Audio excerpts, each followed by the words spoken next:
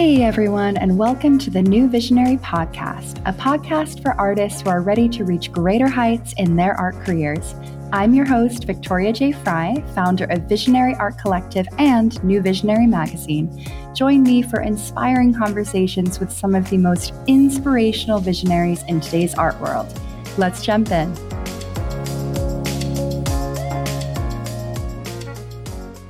Hey artists, and welcome back to another amazing episode today. We are diving in with Laura Cleary Williams, a visual artist based in Chattanooga, Tennessee, who explores ephemeral abstract landscapes through drawing, painting, and mixed media. Laura, you're here. I'm so happy you're here. And can I just start by saying it has been such a joy and an honor to get to know you over the past couple of years. You're so sweet, Victoria. You've gone from one thing to the next, and now your gallery is opening here soon, or open. Yeah. Oh my gosh. It's been such a journey. I know. It's like we've grown together, I think, in a lot of ways, which has been really cool. And, I've seen you so many things, and we're going to dive into all of it. But, you have, I think, really started to put yourself out there so much more. Like, that's been one of the coolest things for me to see. And I just know you're going to have so many valuable things to share with our listeners today. So I want to start by asking you, just tell us about your journey as an artist. When did it begin? How has it evolved? We're ready to hear it. It's funny. A lot of people say that their journey began at a certain point in school or later in life. For me, it was very, very young. I actually grew up across the street from my elementary school art teacher. And she was the first person to say, you don't have to be a lawyer like every other member of your family. You can instead be an artist. And I have truly wanted to be an artist since I was about 5 years old. From there, I went to a high school with a very good art program. I went to the Museum of Fine Arts art school. They have a joint program with Tufts University. And then I got a full scholarship to SCAD's printmaking master's. And from there, I went on to open my own print studio with a couple of my friends from graduate school. We all got to work with Kiki Smith, Valerie Hammond, and Krista Coutier went on to open the Working Artist Program. So we had this insane opportunity. So we had to open our own print studio after that. And then from there, I went on to be doing my own thing. And I'm a full-time visual artist. Amazing. It's so cool. And I obviously am familiar with your journey, but I know that a lot of your work is rooted in printmaking, and that's been something that has continued to resurface. Can you tell us a little bit about how your experience as a printmaker has continued to impact the work you create today? Sure. So my heart is really in drawing, and I discovered that drawing and printmaking have this really beautiful relationship where printmaking sort of can capture the evolution of a drawing and can do things with mark making that you can't really do any other way. There's a way that a print can capture a line that is uncapturable any other way. And that was what really drew me to printmaking. And I never really fell in love with the repetitive process of printmaking, which is one of the reasons I've sort of moved on from it, although my heart's still there. But it became that the collaboration in printmaking is what kept me there for so many years. Being able to work so closely with other artists while they're in their process, while they're deep in the midst of making a piece, and, watching somebody like Kiki Smith sort of freak out about her pieces halfway through. I mean, that's not something you get to do in every other medium. I know that a lot of painters and sculptors also have studio assistants, but it's a little bit different when you've got skin in the game of the making of a piece too. And it was very incredible to get to see artists with really big name and artists with almost no background have the exact same experience of making a print, making a piece from beginning to end. It was very humbling and an honor to watch. Absolutely. I feel like printmaking is this alchemical process. It's just magical. I took one printmaking class in college and it was not my strongest. It's half old school chemistry. Yes. But it really is like, I just remember when you get to the final stages of the print and you're like, oh, I didn't know how this was going to turn out, but this is, it's like there's this final reveal and it's the best feeling. And also, like you said, the collaboration is big. And I know that for you, you have such a passion for working alongside other artists and being in an artist community. And that's something we've talked about so much. Can you tell us a little bit more about that? I've always been sort of an isolated bug. I like working in my studio by myself when I'm making, but I learned to love working with other artists. And at post pandemic, we've all had crazy pandemic experiences, but for me, it was really, I missed other artists. I missed talking to other artists. I missed having openings with other artists. And I think that that's what led me to doing the art fairs. Doing the art fairs has been really great because I've gotten to meet so many artists so quickly. And it's made me get more involved with my own community, made me reach out to Atlanta, Nashville. And it's a very important part of our practice. Yeah, absolutely. I mean, we're creating in the studio alone all the time. And I think these connections that we can cultivate with fellow artists, it's a really beautiful thing. It's a really powerful thing. And it's something that we've had a lot of conversations about on the podcast, um, especially this season. So one question that I had for you is just thinking about the evolution of your work over time. And it's rooted in drawing, it's rooted in printmaking. How would you say it's evolved, specifically over the last couple of years? Because as I've been getting to know you, I've seen so much growth creatively and such an evolution in your work. So I'd love to hear more about it. I think I have gotten bigger balls over the last year.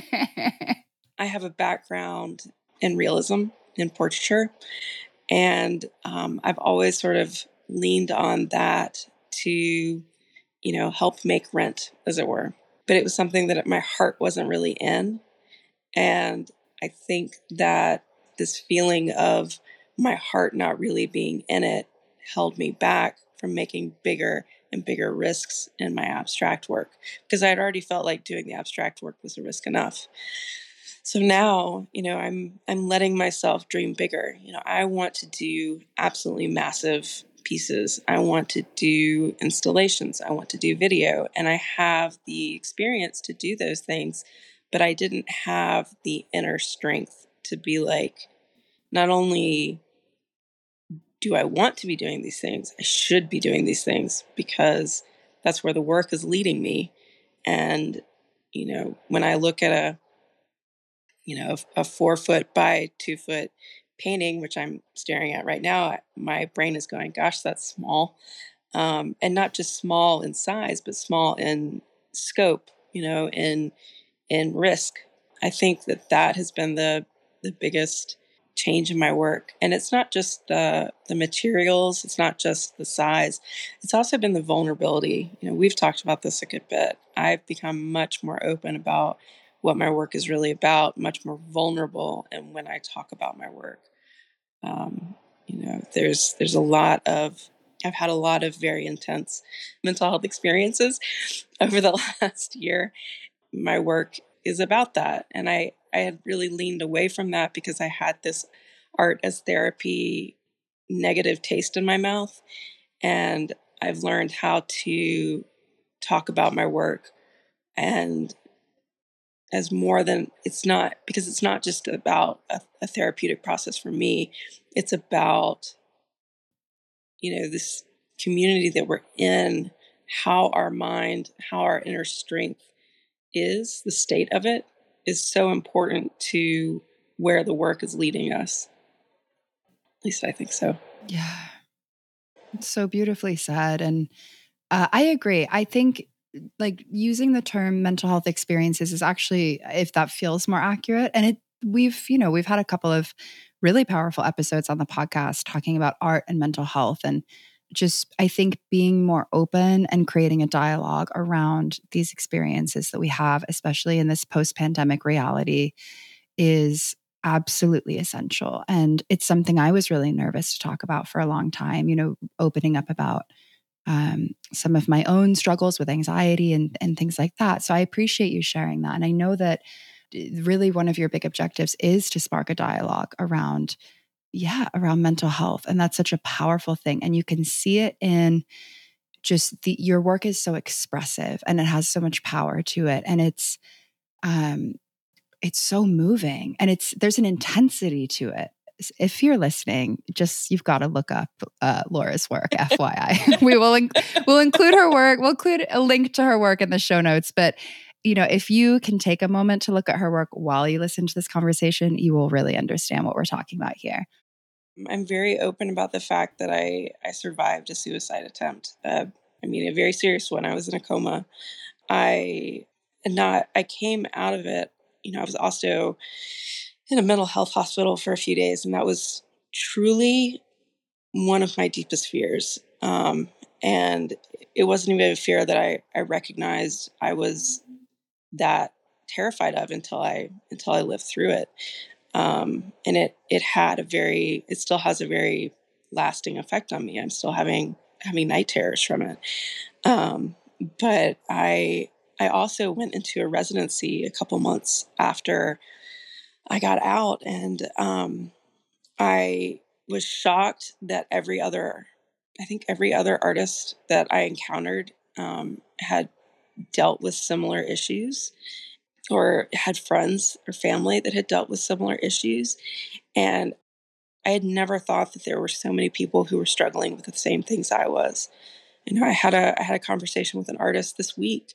It was, they were saying they struggle with it every day. And that had been my life. And, us not talking about that as artists, us, in the studio and really struggling with, not just making the work, but whether or not we want to exist, we have to be talking about that more, especially post-pandemic when so much of us have been traumatized in some way, either by the isolation or the lost opportunities or, the setbacks. It has to be part of our dialogue. And, Victoria knows I've been working on some show proposals that have been really difficult for me to write because they require me to say, we need to be talking about this, and I want my work to be, part of that open dialogue, which I think is a scary thing, to put out there when you're trying to ask somebody to, say I believe my work is good enough for a solo show. Do you think my work is? It's a scary thing to admit. Yeah. Yeah. Well, again, thank you for being so open and being so vulnerable. It's one of the things that I just appreciate about you. One of the many things I appreciate about you so much. You are an open book and you share your experience because you want others to know that they're not alone. And that's a beautiful thing. And that there's a lot of power in that. And I do think, especially coming out of the pandemic, I've talked to a lot of artists and I experienced this as well, where in a way the pandemic for I don't even know if I would say for many of us, but for some of us, it provided us with time. And in a way that was a gift, despite how treacherous it was. And there was so much hardship and so much uncertainty and a lot of anxiety, but it did provide many of us with time, the gift of time to create in our studios. I've had so many conversations with artists who said, that their work shifted tremendously during the pandemic because they all of a sudden had time to focus on it and change direction. That's an amazing thing. But, I love that you brought up the isolation piece because that is a very real thing that we've had to really navigate. And I've also, while I've had those kinds of conversations with artists, I've also had conversations with artists and just creatives in general who have talked about how while having that gift of time was a beautiful thing, the isolation and just that feeling of being so cut off from artists and from community was incredibly difficult, and that they're still trying to figure out how to navigate that. So, Yeah. for you sharing your experience and what you went through last year. It's just, it's really valuable, and it's part of a bigger conversation. And I wanted to ask you how, I mean, I love that you said you got bigger balls, because I've noticed that. And that's a great way of putting it. But how else? Because like there was a huge shift in your work after the experience that you're describing, last year, where you did have the suicide attempt, and you came out of that, and you took time to heal. And I think I saw you really healing through your art, which was, I feel like saying that that was a beautiful thing to witness is an understatement. It was just such a memorable and deep, profound thing to experience. But how would you say your work started to shift, like within the past 9 months? A lot of my work is about relationships, and I hadn't really been honest about that when I talked about my work. I talked about my obsession with line. I talked about the escapism aspect of my work, how there's sort of I'm a I have a very deep love of fantasy, and that was an element that I talked about in my work. But I hadn't really talked about how, as I'm autistic, and so relationships, not even romantic relationships, just friendships, acquaintances are difficult for me, and not necessarily in like a technical way. It's more that just like navigating them is always just a lot of work for me. And so when it came to my newest body of work, I was very open about, you know, I'm feeling anger about, this person walking out of my life, or I'm feeling frustration that I didn't understand that this person was, so dear to me or so toxic for me, or, it really became about how I didn't recognize how the people in my life were affecting me and how I potentially was affecting them.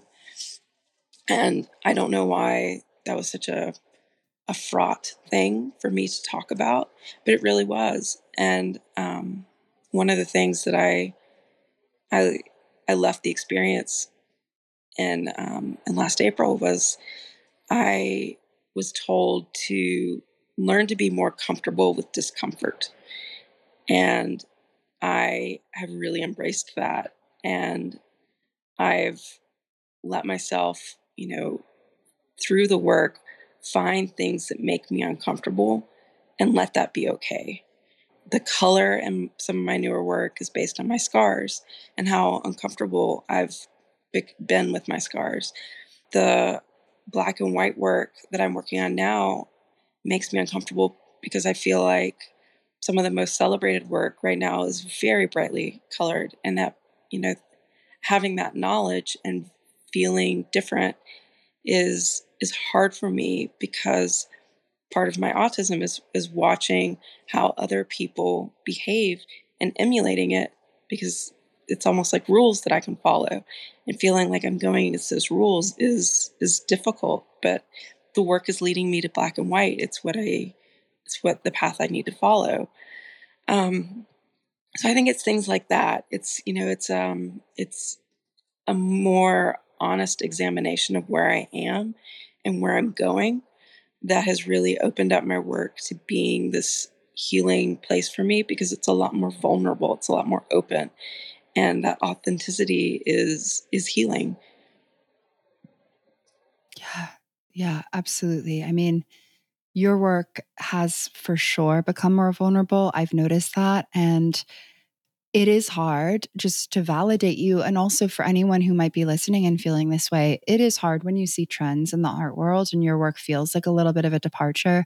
But I will say your work, and I know I've told you this so many times, but your black and white work it's some of the most amazing work I've ever seen. And I truly, truly mean that. It's like, we just had this conversation recently. When you eliminate color, you focus more on the mark making, and your mark making is like, you could scribble on a piece of paper, and I look at it and I'm like, this is gorgeous. Like, this is amazing, because it's just I don't know, it's like your hand, the way that you draw And I'm not surprised at all that your work is so heavily rooted in drawing, because the way that you draw, the way that you make marks on paper, uh, there's a quality that is just so powerful. I mean, that's really the best way I can describe it. Like, you feel something, it's moving.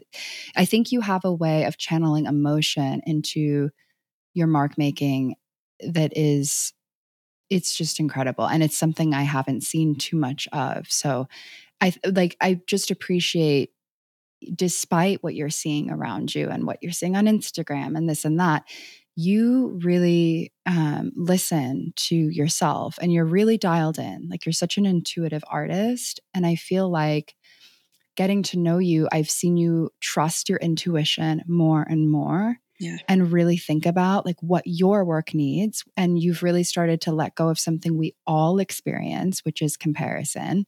Absolutely. And you've started to, yeah, just like focus more on the work that you want to create and what you feel your work, your best work is. One of the things you and I have talked about is how I really felt at a young age that language was not a strength of mine. And I turned to drawing to become this language. And so I have had to accept that I have a larger vocabulary in mark making than I do in, the traditional English language. And, when everyone else turned to whatever you turned to during the pandemic, I wrote a book. And it was because I think I was so heartbroken that I didn't have that language in, writing and speaking that I did in drawing, that I really wanted to do that once in my life. Or actually, I've written a couple books, but I'm so grateful that I did that because it's actually made my work better. It meant that there was this dream I had that I got to go out and do. And because I've done that, I now have this extra strength that I can bring to my artwork. It's like saying, I don't know, I always want to open a flower shop, or I always wanted to go to Antarctica or something like that. Now that I've done it, now that I've written a book, I can say, I did that. So what else is holding back the work? I don't know. I really think that taking away all those other things has made my work stronger. Yeah. It's like you've stripped away the parts of your work that were no longer feeling aligned. And now you've like really started to align yourself to what feels true for you. I'd love for you to tell us a little bit more about your work as a writer and your work as a visual artist. I didn't even mention in the intro that you are also a very talented writer, and you kind of do both in tandem. Like, how do they influence each other? And yeah, just tell us about that. Well, like I said, language has always been a difficult thing for me, and I really think part of it is being surrounded by so many lawyers. They use language like a weapon, and it's a very honed thing for them. And I have as a somebody who's studied art history and art criticism, I have a very different language, and I started accepting that I wanted to explore that more. So, I wrote a young adult fantasy book, and, went through the whole, like, had it edited and everything. I've yet to publish it, but I've done it. I've written two books like that. And I also write poetry. And I put that into the work. I have a typewriter that my wife gave me. And I used to write into the work, into my pieces in sort of this abstracted way. It's sort of like, honestly, it was kind of a fuck you to language, because it's like, if you guys are having trouble translating my work, then I'm not going to translate it for you. So then taking a typewriter and typing what I was actually saying into the work, it's almost like broken poetry that I am including. It's sort of a way of saying to my viewers, you know what? You deserve to be let in a little bit more. You deserve to have a point of translation. And language can do that in the same way that mark making can. I truly believe that when you're angry, it shows in the drawing. When you're really joyful, it shows in the drawing. When you're hesitating, it absolutely shows in the drawing. And I think it shows in the writing too. So I write on my typewriter the same way that I draw. it's very free form. It's very much so what's going through my mind while I'm working. And no matter what that is, I put it into the piece. Um, and then after the work is done and put it into artwork archives and inventoried, then I write about it. Then I write about what, the drawing and the piece mean together, the writing and the drawing of it. I love that. I love that so much. And just, appreciate how you found a way to integrate your writing with your art and vice versa. And how, it's just a reminder that our passions don't have to be separate. They can be, but we can also find creative ways to integrate them. And you've done that so beautifully and so seamlessly. And I can really feel when I look at your work, how the writing impacts the art and how the art impacts the writing. And I feel like you're in such a flow with it. I wanted to ask you because I've seen you grow so much, like within the past couple of years, just exponentially. I mean, you put yourself out there more. Your work has gotten stronger because I feel like you're pulling from a deeper place, as you're saying, a more vulnerable place. So, given all the ways that you have grown in your art career, what advice would you give to emerging artists, to early career artists who are just starting out and finding their footing and wanting to increase visibility for their work and kind of get to the next level in their careers? I would say when it comes to social media, care more about consistency than about who's following or how you're being followed.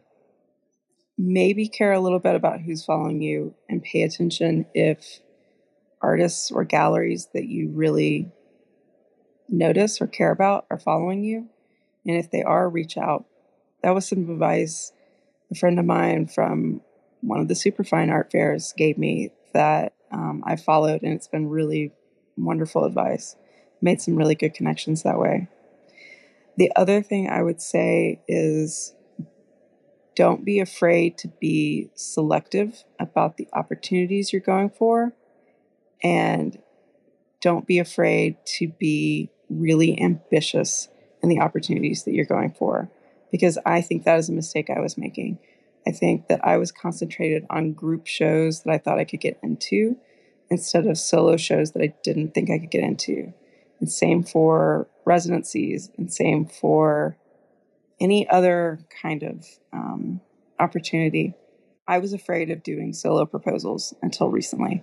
And I think that that was a mistake. And I think that's the way that I am currently growing, is that, big proposals scared me. And there's no reason for them to. You have to inventory your work. You have to write about your work. You have to think about what and how you want your work to show. And I mean that, and not just in terms of like how it's framed and how it's positioned, but I mean like how you want it ultimately. Do you want it in a big gallery? Do you want it in somebody's home? Do you want it in a commercial space? How do you see your work living? I think that's really important. For me, I want to be in museums one day. I want my work to be a big exhibition. I want it to be more than just paintings. I want video and installations too. And I wasn't letting the work guide me there. And it wasn't until I realized that that was a dream that I started submitting to bigger and bigger things.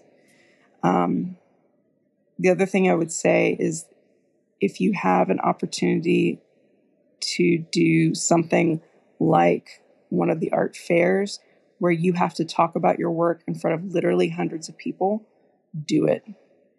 Even if you just do it once, do it. Because having to talk about your work to complete strangers and having to do it over and over and over again will make you really know what your work is about. It doesn't, you need to listen to what other people are asking. You need to pay attention more to the person who is, in front of your work and interested in it. But you also need to pay attention to what's coming out of your mouth, because it's gold. And now I can do an elevator pitch about my work at the drop of the hat, because I've done it hundreds of times. And that was actually the advice that I would give to anyone when I was learning how to do printmaking, was The first time I did a soap ground, or the first time I wiped a plate, I was terrible at it. And once I learned how to be okay at it, then I did it 100 times. And once I'd done it 100 times, I could do it in my sleep. And it doesn't matter if it's, wiping a plate or framing a painting or doing a realism piece or doing a big piece or a small piece or whatever it is that you want to do it 100 times, and you're not going to be scared of it anymore. You're just going to do it. And I think that's true of proposals. I think that's true of submissions. I also think it's true of going in and just talking to somebody. I had an experience. I haven't even told you this, Victoria. I had an experience last week where I was dropping off work at a show in Atlanta, and I realized I was down in a city that I want to show in more. So I went into a couple of galleries that I wanted to have a relationship with. And one of them wasn't even a gallery I particularly saw myself showing it. It was just a gallery that I was very impressed by their curation. And so I walked in, and at the same time, another artist walked in behind me. And he walked up to the director and was like, I'm an artist. This is my portfolio. I really want to, what do you think? And the director basically was like, your work is great. Here are a couple of galleries you should go look at. Goodbye. And the guy left. And instead, I went up to her and I was like, I really want you to tell me all about your show. I would love to see what you got in the back. You went to Art Miami this year. Please tell me all of it about it. And she was between shows. She was about to hang a show. But the opportunity for her to stand around and just talk about what she did and what she loved, we had a great conversation. I was there for maybe 45 minutes. Building a relationship instead of just walking in the door and asking for something, I know that director will remember my name and not the artist who walked in front of me. And that is something that I didn't know a year ago. Actually, I was really impressed with the guy that walked in front of me, and I wanted to stop him and be like, hey, here's my card. I've been doing this. I'd love to talk to you about like how to, show your work, how to present yourself to a gallery. But it was more, I am more excited that I now have a relationship with somebody who I was excited to meet than I am the potential of walking into a gallery and then being like, oh my God, your work is gorgeous. I'd love to show it. And that actually happened to me 3 weeks ago. I walked into a gallery. It was like, I love what you're doing. And now they're showing my work. Now they have my work in consignment. But I didn't know to do that a year ago. And I actually credit doing the art fairs and, all my work over the last year and being so open and vulnerable about my work with me being able to do that. Because once you're used to talking about your work and once you're used to recognizing that the relationships are as important as any other aspect of the business, it really changes how you present yourself. And it takes so much courage, and I just encourage people to have that bravery, because nobody's ever gonna, what's the worst that happens? Somebody says, I'm too busy to talk to you. Okay, that's fine. Or, your work sucks. Okay, great. My work's not for you. It's nice to know that. Like, those are that's your worst case scenario. Like, just go for it. Anyway. Yeah. That's such good advice. I just have to say, like, you touched on so many really, really important things. And I actually find it to be a really helpful practice as well to imagine the worst case scenario, because most of the time when you do that, you're like, oh, wait, it's actually not that bad. like once really you kind not. of, once you visualize it and you're like, oh, yeah, well, I could deal with that. If that's actually the worst thing that's going to happen, I could deal with that. But I just want to highlight what you said about the focus that you're putting on when it comes to building relationships with curators, with galleries, with anyone in the art world that you might want to work with, because like you said, it's not about immediately asking for the opportunity. It's building a relationship in a way that is thoughtful and mindful, the way that you would build a relationship with a new friend or with Yes. any person that you would be interested in getting to know, and then seeing what opportunities might organically form from that relationship. But it's like the relationship is the foundation, and then whatever grows from that, could be something really beautiful and fruitful for you.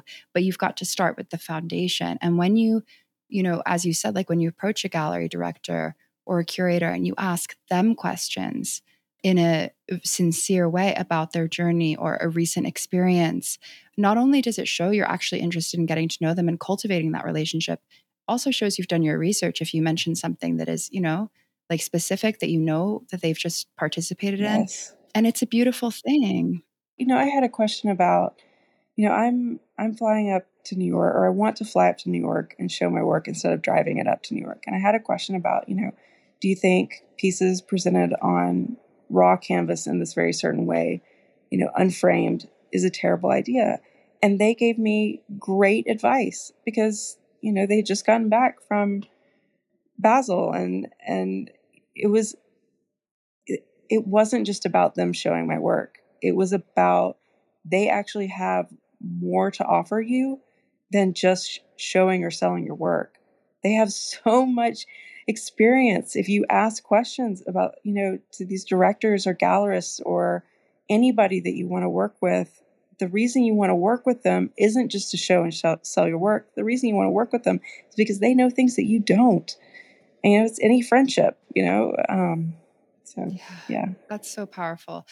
And also, what did they say about showing your about the raw canvas? Because I know we're going to get people writing in asking, what is the So answer to that question? no, please, no, because I was genuinely like, can I? Because I mean, let's all sit there and think about it. Driving to New York City with giant canvases versus, flying to New York City with a tube of rolled canvases are two very different experiences. So their advice is essentially what I've been planning on doing, which is taking some smaller pieces because New York City small works, sell a little bit better, smaller spaces, and also taking some really big pieces on rolled canvas because some people, they have a very particular way that they want things framed, and it may not be the way that you want to frame something. And for them, being like, here, my plan is to then say, here's a framer, here is, somebody that can then do that. And I'm happy to help you walk you through that experience. For me, it's going to be more important that I have the opportunity to show some of my bigger work, to bring people in to look at my work. Guys, I'm talking specifically about like one of these art fairs up in New York. It's more important for me to get somebody into my booth because they see one of my bigger pieces and they think, wow, that's really interesting. And then have a lot of other options for them and realize that, I probably am not going to sell one of the big pieces or a lot of the big pieces. So that was the advice. And she said that she's seen pieces on unframed raw canvas before, pieces suspended. Sometimes that's the way the artist wants to present them. And there's nothing wrong with that. If people are interested in your work, they're going to make it work. Absolutely. And I think that's an important thing to remember as well. I mean, the presentation is obviously very important, but it's remembering that if someone is interested in your work, they'll invest in it. If they have that true emotional connection to it, they're going to invest in it. I love that you Yes. brought up art fairs as well, because I was thinking about the residual sales that can come from that. And just, I mean, that could be a whole other conversation, but just so many good points that you shared in terms of, like things we should be thinking about as we're growing our art careers, and especially when it comes to cultivating relationships. I wanted to ask you as we start to wrap up what has been such a powerful and beautiful conversation. And a great What conversation. Such a good conversation that we could easily extend for many more hours. And maybe, have to have you back at some point.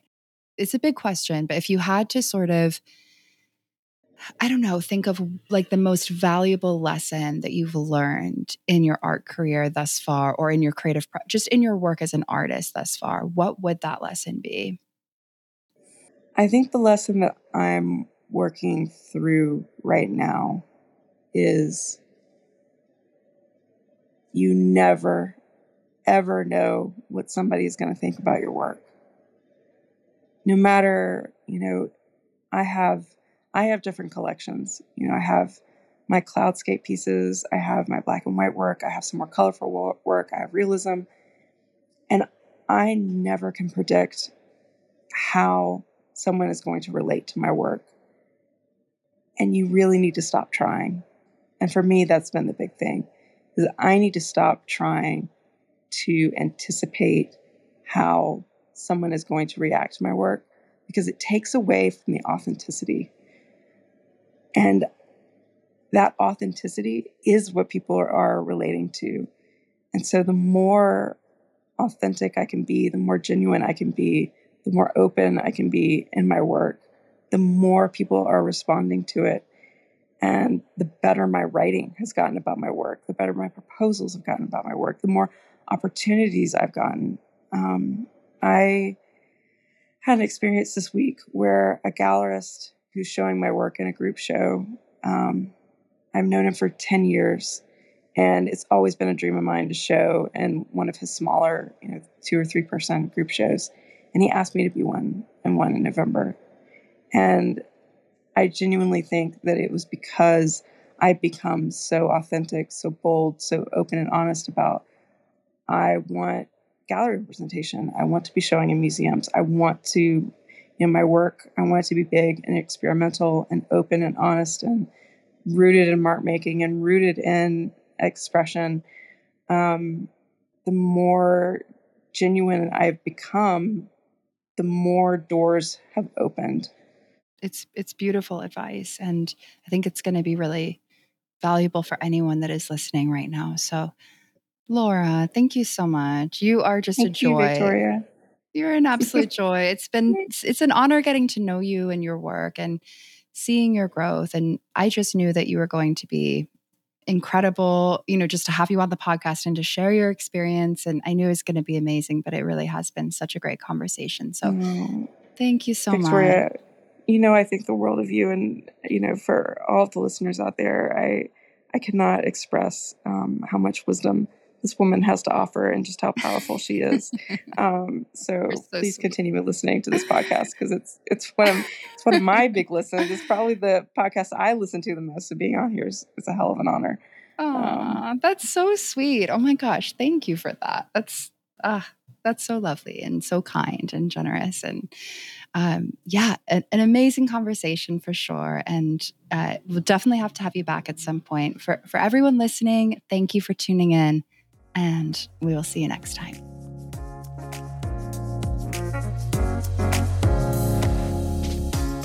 Thank you for tuning in and supporting our platform. To learn more about New Visionary Magazine, head over to visionaryartcollective.com/magazine. You can order individual copies on Amazon or subscribe annually to digital issues.